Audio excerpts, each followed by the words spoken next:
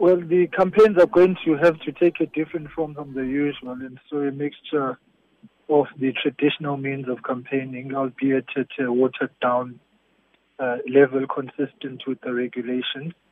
And, of course, technological innovations are being brought in.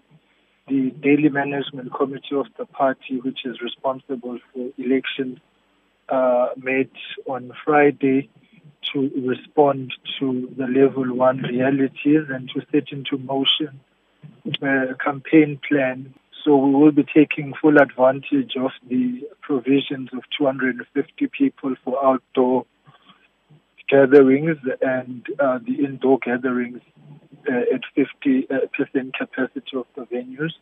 And of course, we are going to be also consulting further with health experts on the best possible ways to campaign effectively and efficiently without compromising the health of our volunteers and of the electorate at the same time. We are quite cognizant of the fact that heightened movement of people is not in the best interest of the fight against COVID-19. And so that is why the technological capabilities of the party are being beefed up.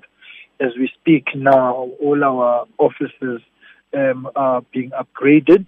A team is out on the ground in the various constituencies with technical people to make sure that the conversion is taking place. And I'm sure the party will be receiving a report on those matters. What are you going to do to ensure compliance to the restrictions? Well, the provincial councils will be meeting on the Gauteng Provincial Council will be meeting to interact with the structures so that they understand anew the protocols.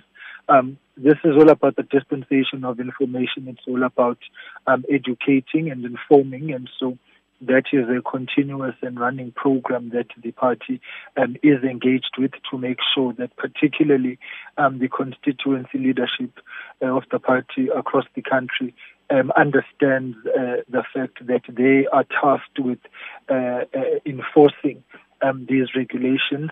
And we will be, of course, testing our